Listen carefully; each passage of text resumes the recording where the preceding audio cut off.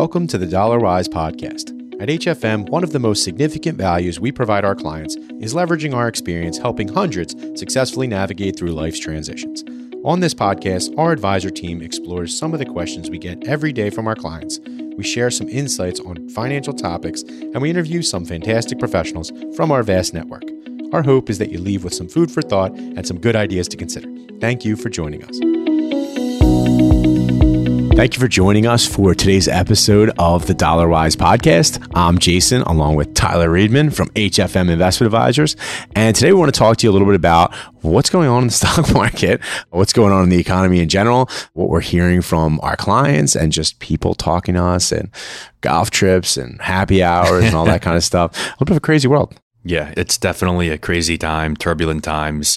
We have officially entered a bear market. I'm sure you've seen it on the news. You know, earlier in the year, we technically weren't in a bear market because it was an intraday decline of 20%. So we don't officially get into a bear market until the market closes at down 20% or more. So officially, we got there.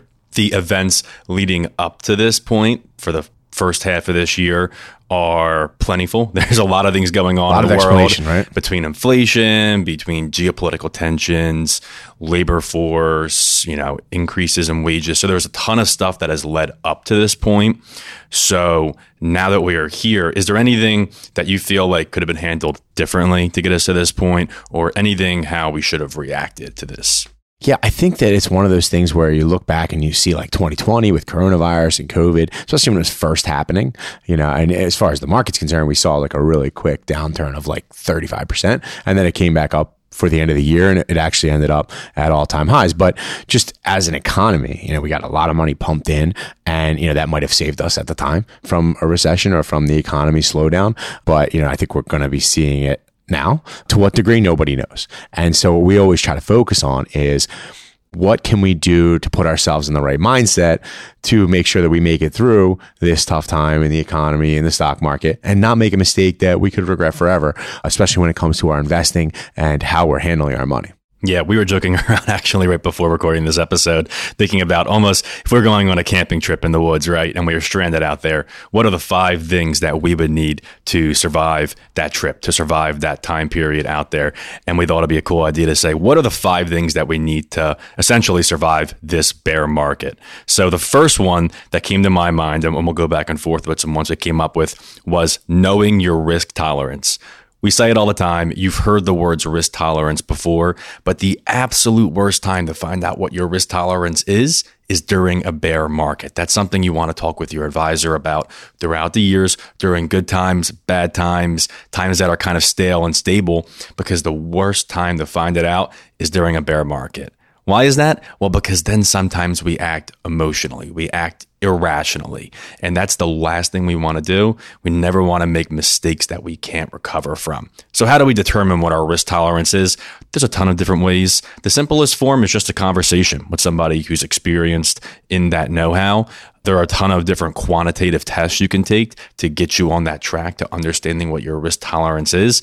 And then what do we do with it? Well, we align it with the portfolio, because if your portfolio isn't aligned with your risk tolerance, it might not be easy to sleep at night. And that's what's most important at the end of the day. And the trickiest part with that, I've always found, is that when things are really good, like 2021, by all accounts, was a great year for the markets. It was almost straight up, very low day-to-day ups and downs.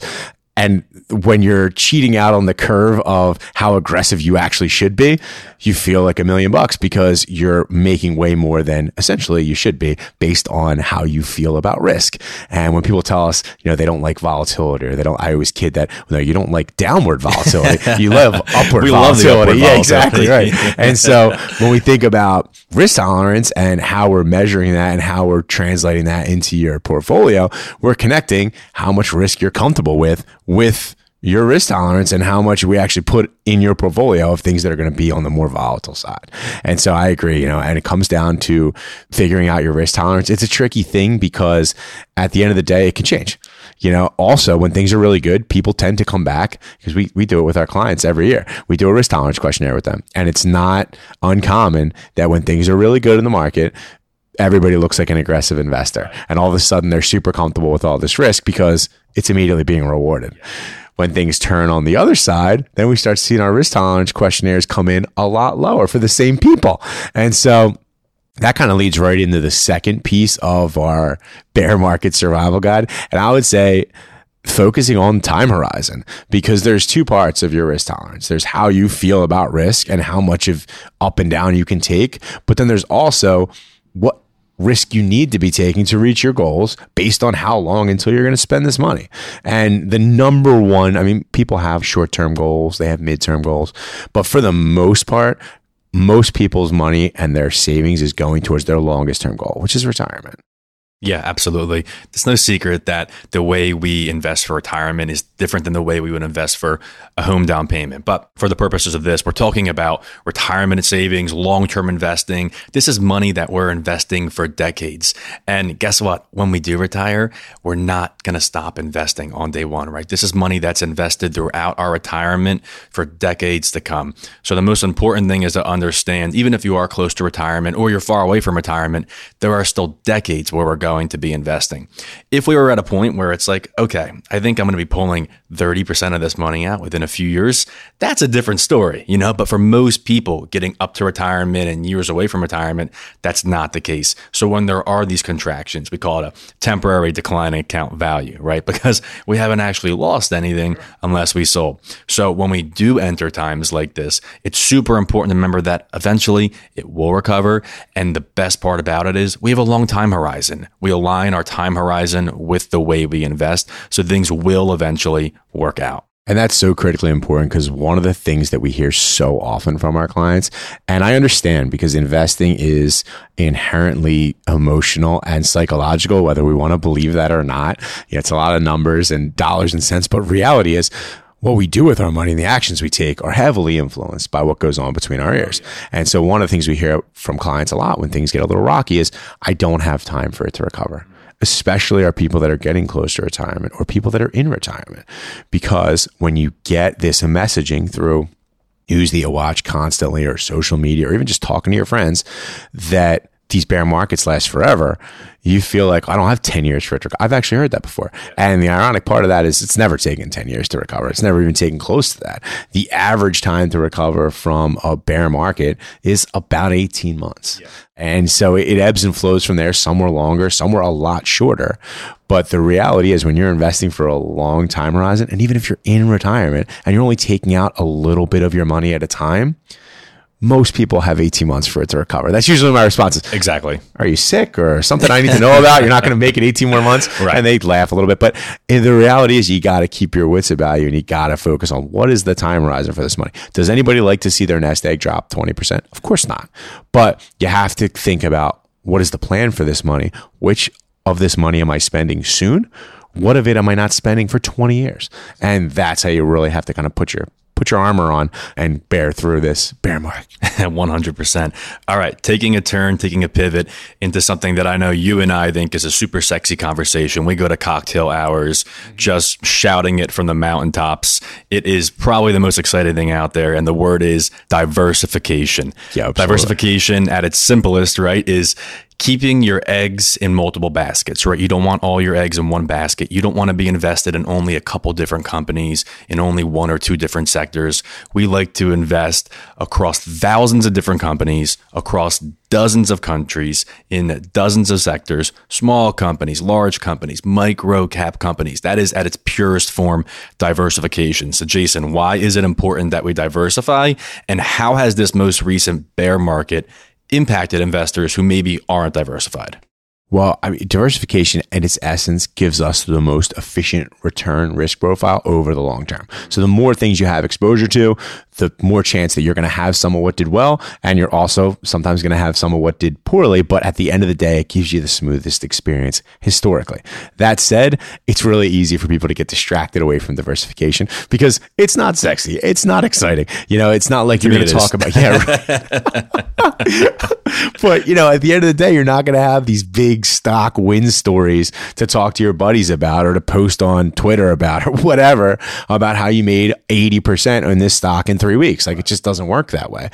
And when, you know, we're sitting in 2020 or 2021, when a lot of people got either distracted away from diversification or were new to investing, and all they saw was the Robinhoods of the world and these stock trading apps and accounts where you could get in, and I think the number was something like 96% of the S&P 500 stocks were up from like the end of 2020 to like the end of 2021. You can't be wrong. So you can't be wrong. Yeah. And you get this illusion that you have it figured out and that I put money in, it grows. I buy this stock, it grows. I buy this stock, it grows.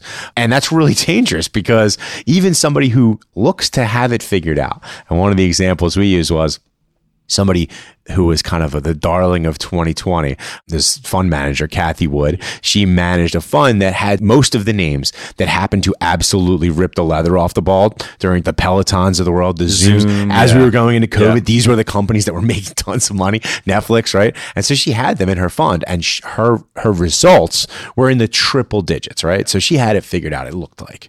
And so even her, somebody who has that kind of track record where she was in triple digit returns for the year, 100+% for the year, right? Now, fast forward to where we are today, 2 years later, and that focus on high tech stocks is absolutely crushing her to the point that her fund actually has worse returns than a diversified index of technology stocks, the NASDAQ 100. So it's unfortunately, it doesn't always happen that fast, but the history would tell us that diversification is what provides that more consistent, predictable experience. On that same point too, as we both know, I would say the two biggest sectors or industries where we saw people flooding into over the past few years, right? No secret, it was technology stocks and the beloved cryptocurrency exchange. So tech stocks have been on a tear, no secret, for the past decade, 15 years, let's call it, right?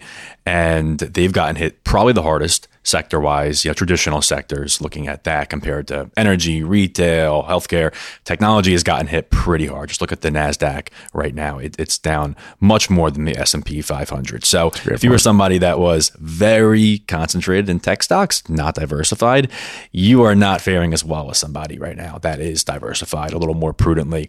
Cryptocurrency, whole different story. We always say it's not inherently a bad thing to have a little bit of your net worth in cryptocurrency if you're a believer in it. Personally, I don't, just full disclosure. But likewise, if you are over concentrated in cryptocurrency, unfortunately, right now you're getting hammered. Things are down 70, 80% in some cases. And that's something that's really hard to recover from. I'm not saying it can't come back, but it's just so important that if you are a believer in something and you want to be in it, to do it responsibly and diversify it with more traditional assets as well. Absolutely. It's important to just keep that focus on diversification, even if cryptocurrency is something you want to add or something like that. Just remember, how much of the world market does it make up? It's only about 2 or 3% when you compare it to stocks and bonds and things like that. So you should kind of keep that view of, okay, there's really no academic reason to have more than 2 or 3% in something like that. Not to say you shouldn't have it, but also 2 or 3% is going to make or break your investment returns. So, it's more of a fun thing than anything else. But yeah, it's just, you got to be really careful when you overweight anything. When you say, I'm going to buy this select group of whatever it is, and I'm going to believe that it's going to do better than everything else, because Wall Street is littered with people who thought that their thing was going to do the best. Absolutely. So you got to stick to that really exciting, sexy diversification. Yep. Okay, moving on to number 4 in our bear market survival kit. I know you, being an expert in psychology, that's right, are about to tell me all about I'm prospect. Actually a hobbyist. Yeah, in my spare time. Okay, yeah. Jason, I'm ready for you to tell me all about prospect theory and specifically how it relates to how often I check my investment accounts. So we talked a little bit earlier about how your time horizon is important. And so, assuming that you have money set aside for emergencies and cash, and you have, your buckets set up properly, then you got to think about, well, if I'm not going to spend these other buckets for 10, 15, 20, 30, 40 years, how often do I really need to be checking? Because at the end of the day, if you're diversified and you're globally allocated and you're in the portfolio that you belong in, the returns are going to be whatever the returns are in the future. The difference is how you feel about that experience. And it sounds a little touchy-feely, but the reality is that affects how you invest and potential actions you take that could hurt yourself. So what we realize is the more you check your statements, the less likely you are to see a gain. And so if you look at the research, if you check daily, I believe it says you have about a 53 or 54% chance of seeing a gain. Yeah. Right? So immediately right off the bat, half the time you're going to feel like crap because you're going to see a loss. And even though you're not going to spend this money for 30 years or 10 years or whatever it is, you feel bad today. If you go to like quarterly, I believe it jumps into the high 60% chance, 68%, something like that you're going to see a gain. So still better, but there's still a third of the time you're going to feel like crap because it's down. If you go to annually, it jumps into like the 90%. I think it's 93% chance that you're going to see a gain and only a 7% chance you're going to see a loss. So if you're only, I'm not saying you can only check annually, but the less you check your balances, the greater chance that you're going to see a gain if you look historically. And so again, over that 10 or 15 or 20 year time horizon, your results are going to be the same. The difference is something you're totally in control of. How often you check is going to dictate how you feel about that experience. Because again, the more you check, the more chance you're going to see a decline. Well said. Yeah. And at the core of that prospect theory is the idea that negative things impact us more than positive things. So for instance, right, when you break it down into like a formula, when something good happens, we gain 1 unit of emotion. When something bad happens, we lose 2 units of emotion. I mean, think about all the times that something silly happens throughout their day and it absolutely just ruins your day, right? We harp on it. We don't forget it. Sometimes it goes with us for the rest of the week. Conversely, great stuff happens all the time. Compliments, people passing by, giving us a smile. We don't always focus on that. So as we can all imagine, negative stuff impacts us more than positive stuff impacts us. And that boils right down to our investment portfolios. You said it earlier, we love upward volatility. We hate downward volatility, but we don't talk about the upward volatility as much because we don't think about it as much. It's only when the flashing headlines come, the news of a bear market comes, that we really start to focus on it a lot more. And what I think we play is true even with our conversations with our clients. When things are great, nobody calls. I mean, we talk to them, we reach out, we set up reviews and all that stuff, but when they're up 20%, nobody calls. As soon as they go down, single digit percentages even, that's when people start to, not a lot of clients, but that's when we start to see people getting concerned. And so a part of our job is to always remind them, that where it fits in. But at the end of the day, we are absolutely more, in tune with things that are negative. And I'm sure it goes back to evolution and, thousands of years of our development. But, we have to remind ourselves that time horizon, diversification, make sure we're in the right risk tolerance. Yeah. So I would argue that those first 4 pieces of our survival kit allow us to survive our little excursion, right? I think we would have made it out, but I don't know if we would have thrived. I think this 5th one is how we thrive. That's right. And the 5th one, how we gain from it, right? Yeah, we need to thrive. We need to come out there stronger, better, hungrier. And that one is don't stop investing. Don't stop investing.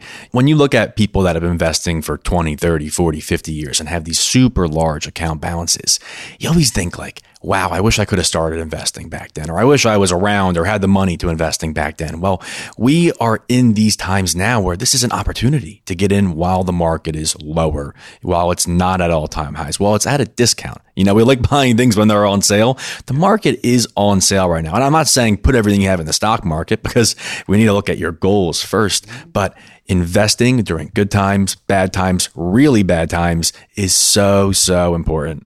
I saw a great chart a couple weeks ago in something I was reading. It was talking about dollar cost averaging, which basically dollar cost averaging is what most people are doing in their 401k. It's regular investing of similar amounts over long periods of time. Because one of the things that's incredibly difficult, and we see it with clients of ours that are business owners or executives that get big, large sums of money, like bonuses or people that inherit money, the mental just anguish that people go through figuring out when to invest a lump sum of money. And is it the bottom of the market? Is it the top of the market? Should I invest? Is very, very difficult to contend with versus just putting in a little bit at a time over long periods of time. But what's interesting about it is this chart tracked contributions, each contribution and its return by the end of the period. And what was really neat was, as you would expect, the contributions that were going in from people's paychecks and their 401k in the worst times of the market, like right now, while 15 or 20 or 30 years from now are the contributions that grew the most because they were put in at a discount and because they were put in when the market's off 20% or 25%. So, buying low, selling high is the golden rule of investing. But I could tell you psychologically, that's very difficult for people to do because when things are really low, they're always worried they're going to go lower. And that's totally possible. It's totally possible that it gets worse from here. But we have to go on the assumption that it will get better. How long that takes, we don't know. But again, when you have that long time horizon, a year or two doesn't matter in the grand scheme of things. You just have to stay committed to investing money into knowing that it's going to come back. I heard it great. Well, one thing we hear a lot is, I want to invest this money, right? But I want to wait until things get better. Well, I always compare that to over the long term, right? Long term. We know that the stock market's going to recover. This is going to be a blip and it should be higher than this over the long term, right? Take it with like real estate. If you knew you wanted to buy a house, like I need to buy a house, right? And you were of the belief that 10, 20 years from now, housing prices are going to go up, right? Are you going to tell your real estate agent, no, I want to wait until housing prices go up before I put my offer in, right? No, you want to get it at the best price possible. And it's the same thing with the stock market. So the irony, I think, is when things are really good, which we have very recent dichotomy, right? So the end of 2021, again, market was up double-digit percent. It was a great year for the market. And we have people on that side saying, I don't want to invest because the market's too high. Yeah. So, and sometimes it's the same people. Yeah. They don't want to invest because the market's too high, and then it drops, and they don't want to invest because they're afraid it's going to drop more. The housing market right now is so high, historically high. If the housing market right now dropped 20%, I would find the money and buy a house right now. That's right. I don't know. I want that white picket fence, why the dog, is the stock market right? differently? I know. Maybe it's not tangible, but we need to wrap our heads around the fact that over the long term, the stock market is the greatest wealth creator of all time. And getting on board with that ideology is huge to our long-term success. That's a great reminder, because even if you're investing in funds, even if you're investing in ETF, whatever you're investing in, at the end of the day, if you're investing in stocks, you're investing in people. You're investing in companies that make a profit even for their own self-interest. So if anybody's going to figure it out, it's going to be companies, it's going to be entrepreneurs, it's going to be boards of directors. These are the most elite people in the world. Absolutely. And so, that's the reminder, is that at the end of the day, these people have to figure it out for their own good. And when you're a stockholder, you're going to benefit from that. And so that pretty much wraps up our stock market, bear market survival guide.